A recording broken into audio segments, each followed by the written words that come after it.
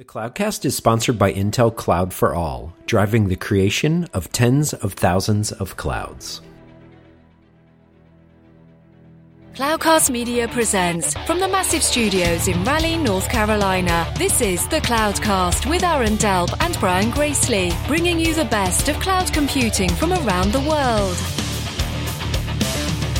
Good morning, good evening, wherever you are, and welcome to another episode of the Cloudcast. We're coming to you live from the massive Cloudcast studios here in Raleigh, North Carolina. It's been a while because we had some technical difficulties. Then we got through the technical difficulties. Then I actually missed one, and you picked up Amy Lewis, and I feared for my job. I thought, hopefully I was going to be able to keep going with the Cloudcast. So thanks for having me back, Brian. Yeah, good to have you back. I know if it had gone two, we might have had to get rid of you. So hey, you're gonna be proud of me. I watched the preview for the next Star Wars movie. Is that what's it called? Rebel One, but this one is like before the Rogue Star One. Wars movies, right? Yes, okay. Exactly. It's the time in between, if you will. It's okay, so way back when of how did they get the Death Star plans, right? Yeah. So here's my thing, right? So Star Wars is apparently set in the future, right? Like way in the future. Yep.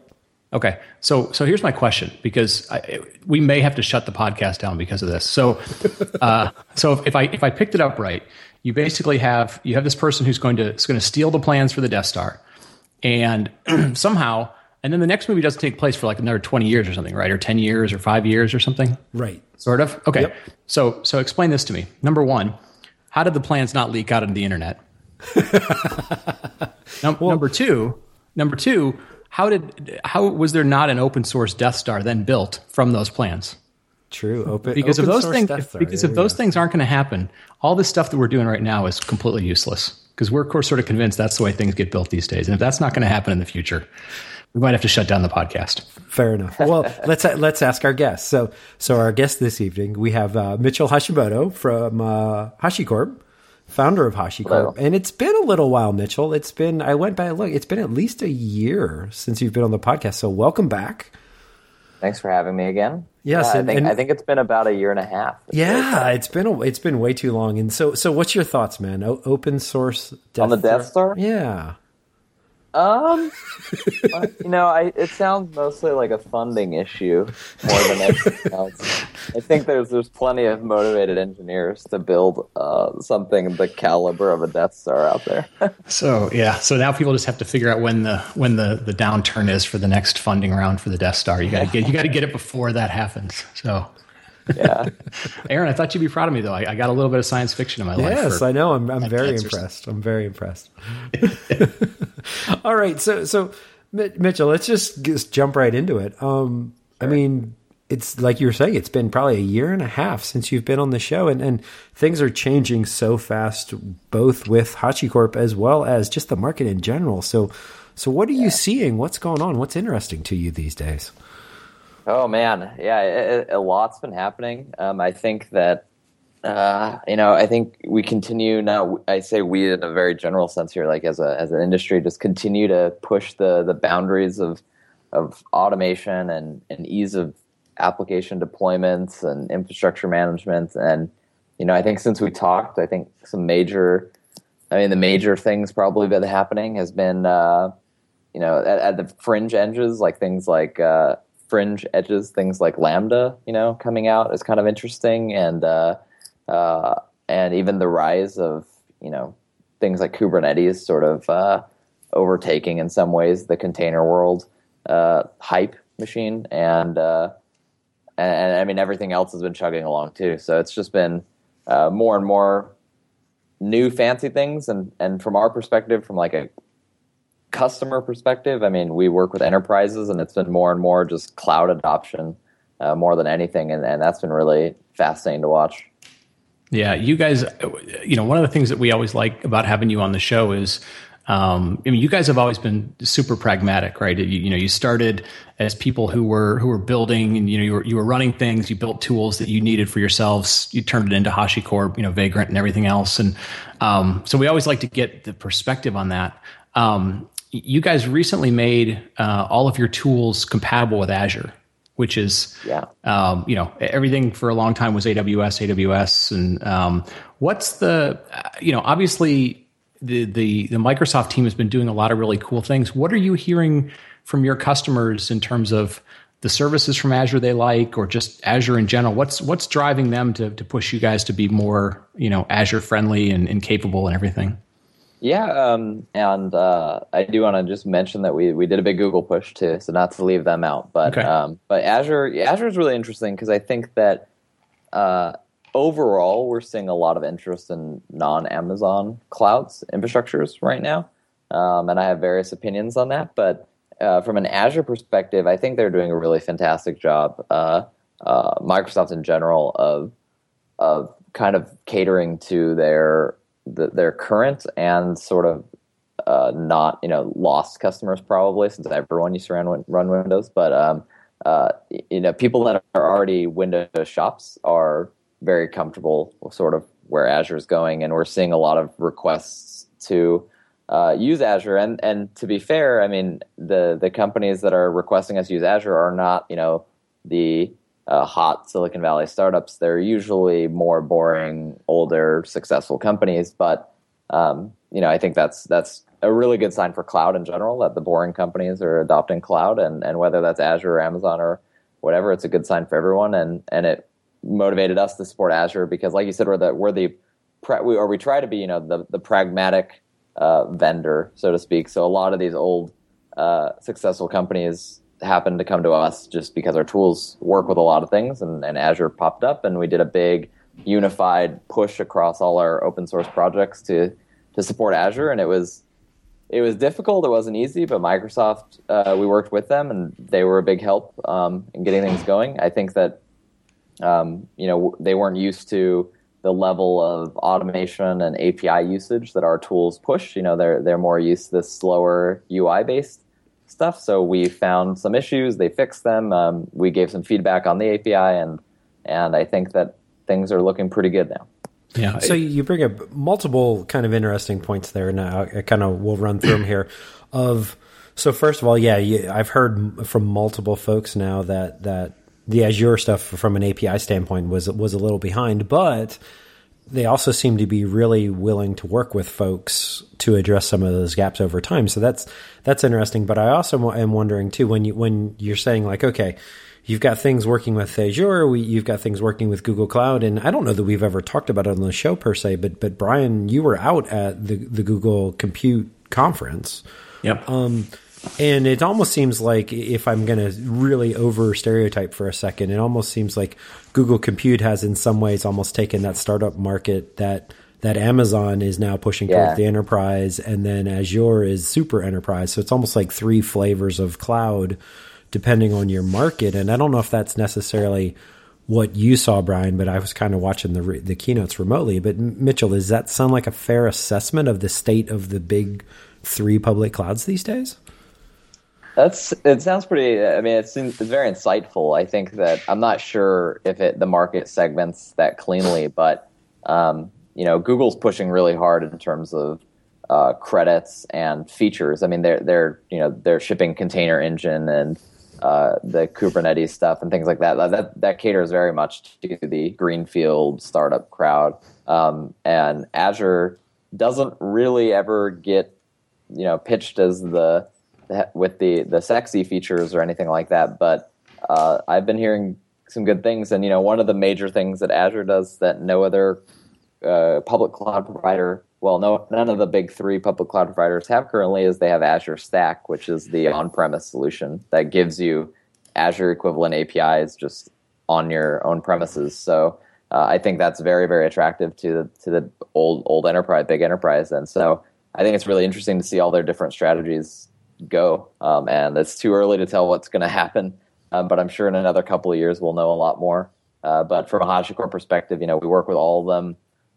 They all work, and I like all of them for different reasons. And so you can't really go wrong today with infrastructure providers. Yeah. No, that's. Let me ask this: because you guys see kind of this really broad spectrum. Are you seeing anything in terms of trends for especially in the enterprise, because again, you guys, like you've always said, you're sort of targeting the enterprise. Any trends sort of popping up that are sort of that second wave? What's getting them started into wanting to use the cloud and automation more, or just a second wave of like the types of projects that you're seeing? Not the really early adopters, the skunkworks projects, but the more mainstream types of things. Any trends you're seeing there, or patterns that are starting to emerge? Yeah, and to be completely clear for any like listeners too, like the customers we see, I mean, the paying customers we see are at big enterprises, and the adoption we see is from like the millions in the community and startups and stuff. So we see both, which is kind of interesting. We're a lot more close to the enterprises just because we work with them and have sales deals with them and things like that. But I think the mainstream trend that's kind of interesting with these enterprises is broad adoption of the cloud across industries I wouldn't expect to be using the cloud so early, but also the companies that were a little bit more forward thinking and are starting to complete or be very confident in their cloud transitions. If they're we sort of see that the cloud transition from full physical to full cloud takes a number of years, and for the companies that are sort of nearing the end, if they're a year away and they're confident that the path is clear how they get there, what they're starting to do now, which is really, really interesting, is they're starting to plan a secondary cloud, and so a secondary provider. So everyone, I think the elephant in the room is mostly everyone's moving to AWS, and they're the big one. But we're seeing a lot of these companies say, okay, we're 90% on AWS. We'll be 98% on AWS in 12 months. The team that kickstarted the AWS transition is going to break off, and now we're going to figure out our Azure plan. And what's interesting is they seem to not be doing it they don't actually plan on moving to like this secondary cloud platform, whatever they choose. They're using it as a leverage sort of mechanism, which is like if we could work with tools like HashiCorp and be cloud agnostic in a way, and we have a tested plan, and a rehearsed plan for transitioning all of our services to another cloud platform in, say, like 6 to 8 weeks, then we have a lot of leverage in terms of price negotiations and things like that. Because if someone is willing to give us a really good deal for like a 3-year reserved price, then we could be there and we got locked in, and that's great. But when that negotiation sort of comes up for pricing, then we have a lot of leverage in terms of like, well, if this doesn't work out in 2 months, we could be on a totally different cloud platform. And I think that's kind of interesting. I'm seeing it pop up here and there, and I'm kind of curious if that's going to be a thing over the next few years. So, yeah. Well, and it almost suddenly becomes a combination of, the utility pay-as-you-go model, but locking in discounts longer term to almost where, like, in the infrastructure world, you bought servers every 3 years, and you bought, storage every 5 to 7 years, and you always at the end of those contracts renegotiated, and there's pairing everyone against each other, and having everyone fight it out of who gets your business for the next couple of years. Well, guess what? It came to the utility model as well. Yeah. And I think that's going to push the sort of where the money is in that industry. It's going to push it to higher level things. So that's where things like what we're doing, things like security, but what other people are doing like Kubernetes become very interesting, because that's not at the utility. It's not utility scale for probably a number of years. Sure. Yeah. No, I mean it makes total sense. It's the classic enterprise, second vendor, leverage, third vendor sort of leverage type of thing. The other thing I saw that was sort of interesting when I was at the Google event, and I won't disclose the customer just because I can't remember if I was supposed to be under NDA or not. But one of the things they brought up was while they look at, say, the Google Cloud as one entity, they sort of look at the regions of how they deploy or where they deploy as sort of their own thing. So they're watching like how quickly services get into Southeast Asia or Brazil or something like that. What's close to Russia. They're watching kind of those competitive things within the cloud just as closely as they're watching like the pricing.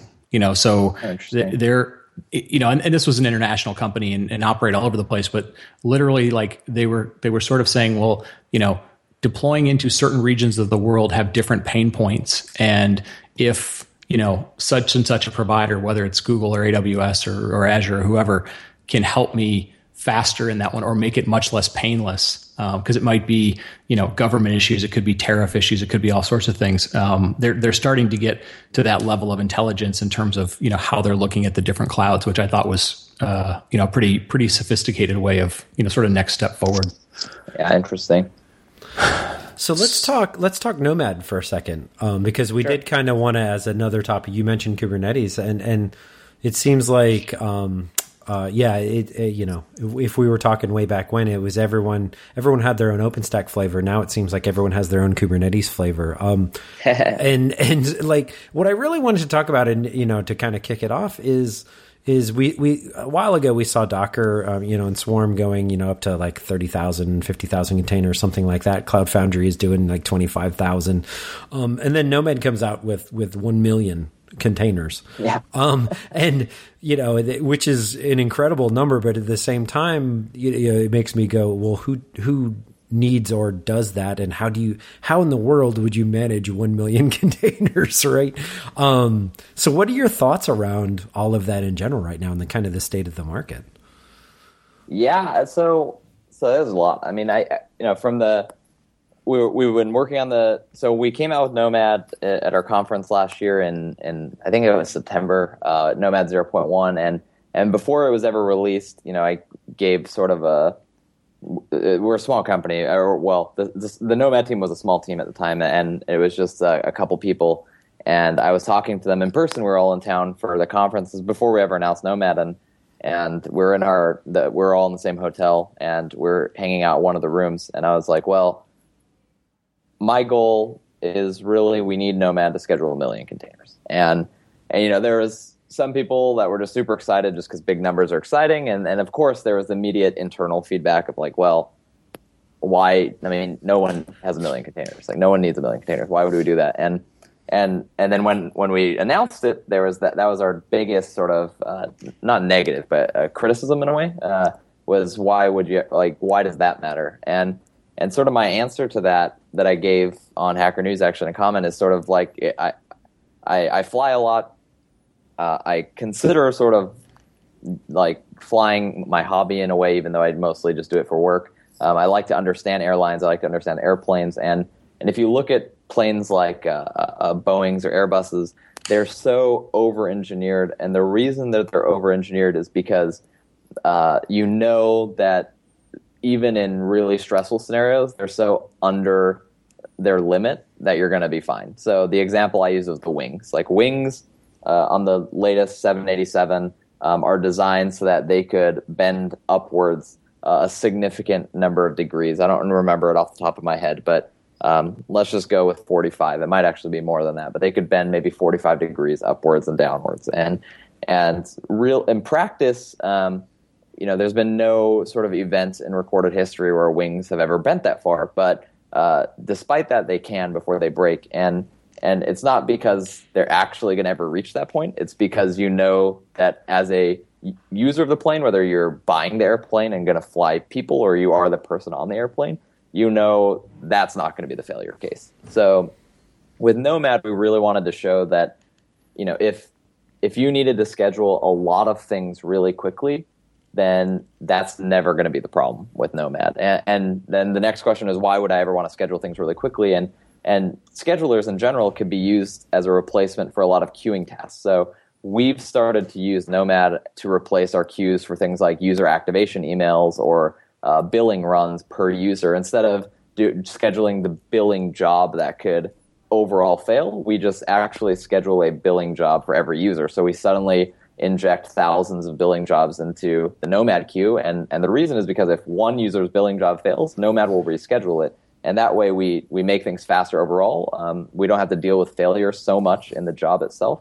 And we know that, yes, on a day-to-day basis, Nomad doesn't get any influx of jobs. It's very, very stable. It's just sitting there. But once a month, suddenly out of nowhere, it gets thousands in the matter of seconds. But now we know that that's never really going to fail. And so that's what we're trying to show with the Million Container Challenge. Interesting. There's a couple things that popped up when you were talking about that.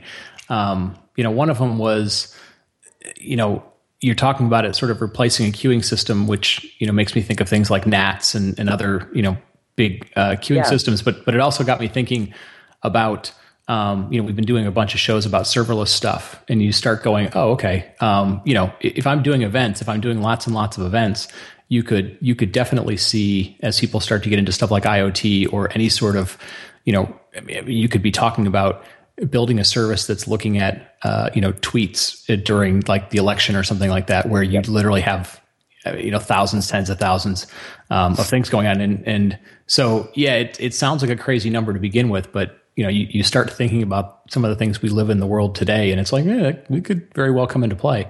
The other thing that sort of jumped to my mind was, if you guys are doing 1 million, and some of the other folks in the market are doing, an order of magnitude less than that, give or take.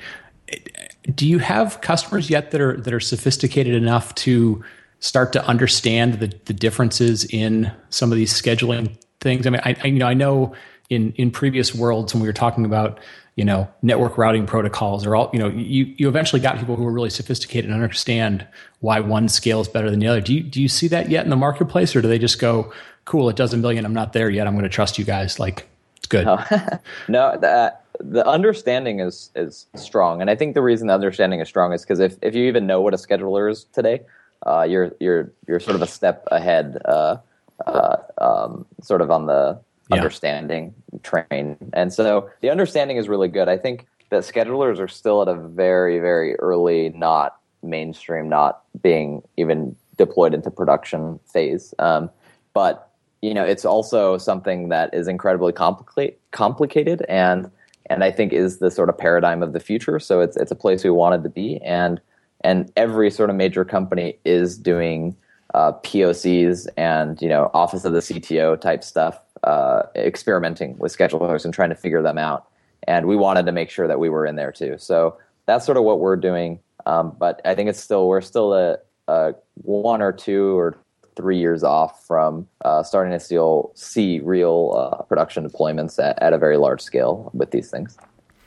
Yeah, it's interesting because we almost have this cycle that seems to be going over and over in the industry, no matter which shiny object of technology is kind of the latest one. Of it always starts with a whole bunch of folks kind of getting into that area, and then a bunch of confusion, and then eventually some kind of market shakeout and long-term consolidation down to just a couple players. But I mean, these cycles take 3 to 5 to 7 years to shake out, and so I agree. It very much seems like we're in very, very early days with something like that, without a doubt.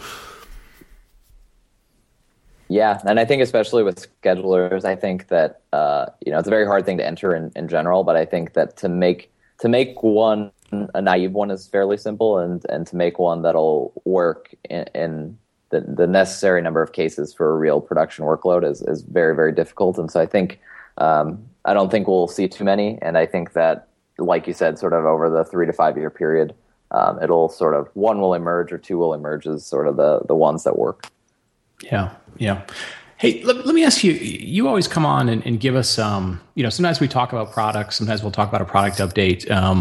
But we always sort of venture into this realm where you kind of go, we have a bigger vision of how we want to do stuff. And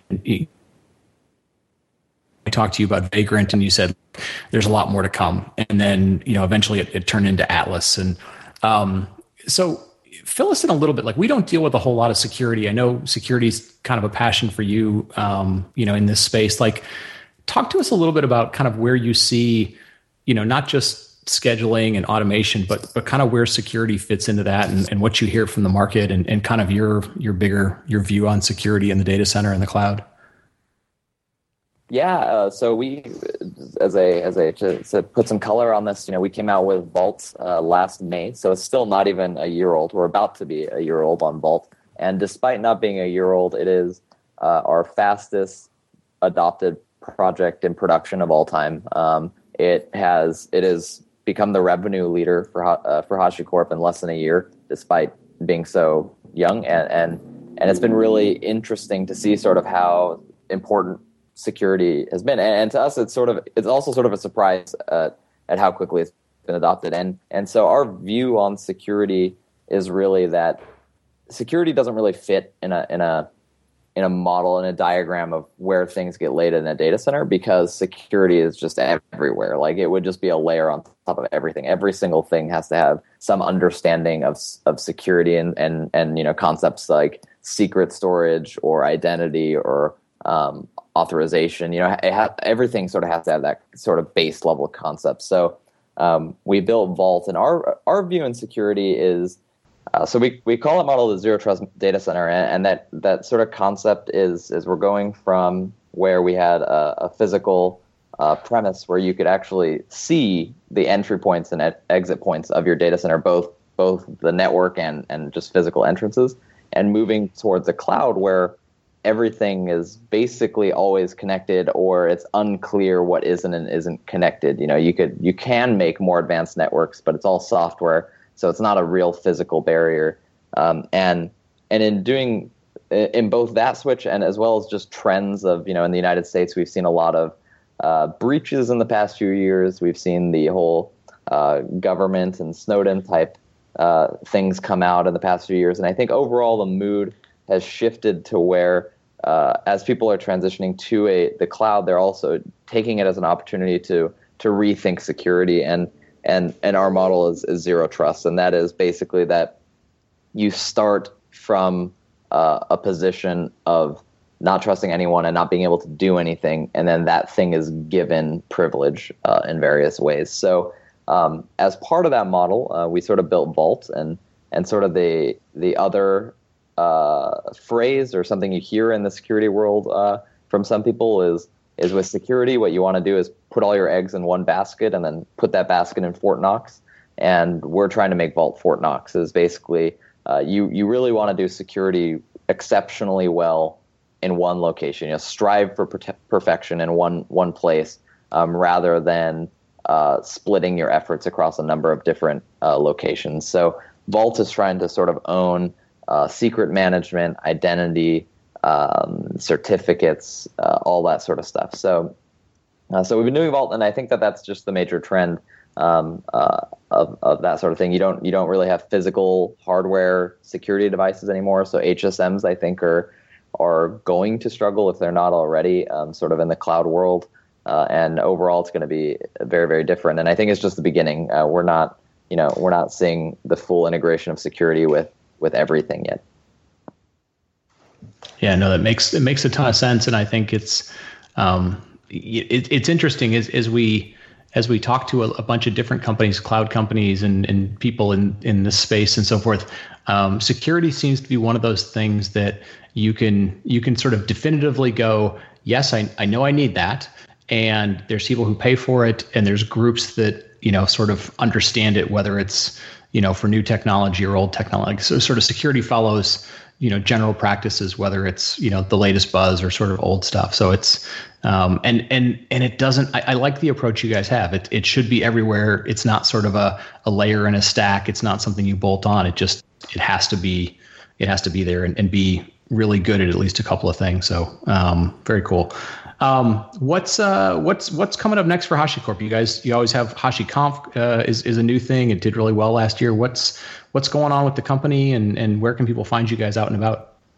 So we have two conferences this year, one in Europe and one in the US. And our focus, for the past couple of years, we've been releasing a lot of tools and coming out with a lot of things, and we definitely have no shortage of ideas. But our focus this year, as you'll see with the announcements we'll make at our two conferences, are really all about the themes of sort of simplicity and stability. So while we've done a big expansion over the past couple of years, we're really focusing on making everything that we have work exceptionally well. So you'll see all our efforts. They're continuous, but you'll see highlights of them at our conferences, as well as some secret stuff we've been working on, but sort of all part of that theme.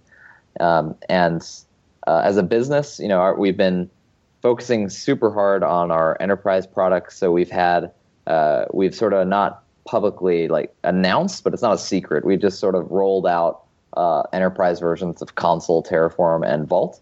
And they've been sort of for sale behind the scenes for a number of quarters prior to our public announcement. We just from people emailing us, and now we're starting to talk about them publicly, and we'll do more announcements and stuff later as we have more to show people, and that's sort of been the big push. So sort of turning HashiCorp into a more revenue generating business rather than purely just a funded startup, making that transition happen right now, and that's been going well. So that's been sort of the big both business and engineering side of things. We continue to see we're really happy with all the adoption. Like I said, with Vault, we're just really surprised how much it is. But in the past, since we last talked, the other one that's really taken off is Terraform.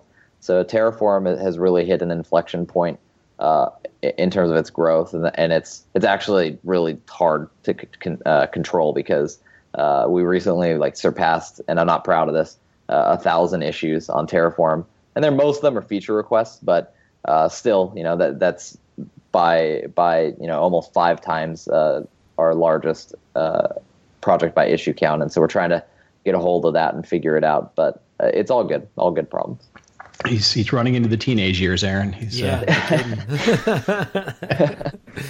Every day's a new adventure. Well, that's cool. It's been. I know. We Aaron and I always talk about this. Like it's always cool to see the companies that we got to know when they were really.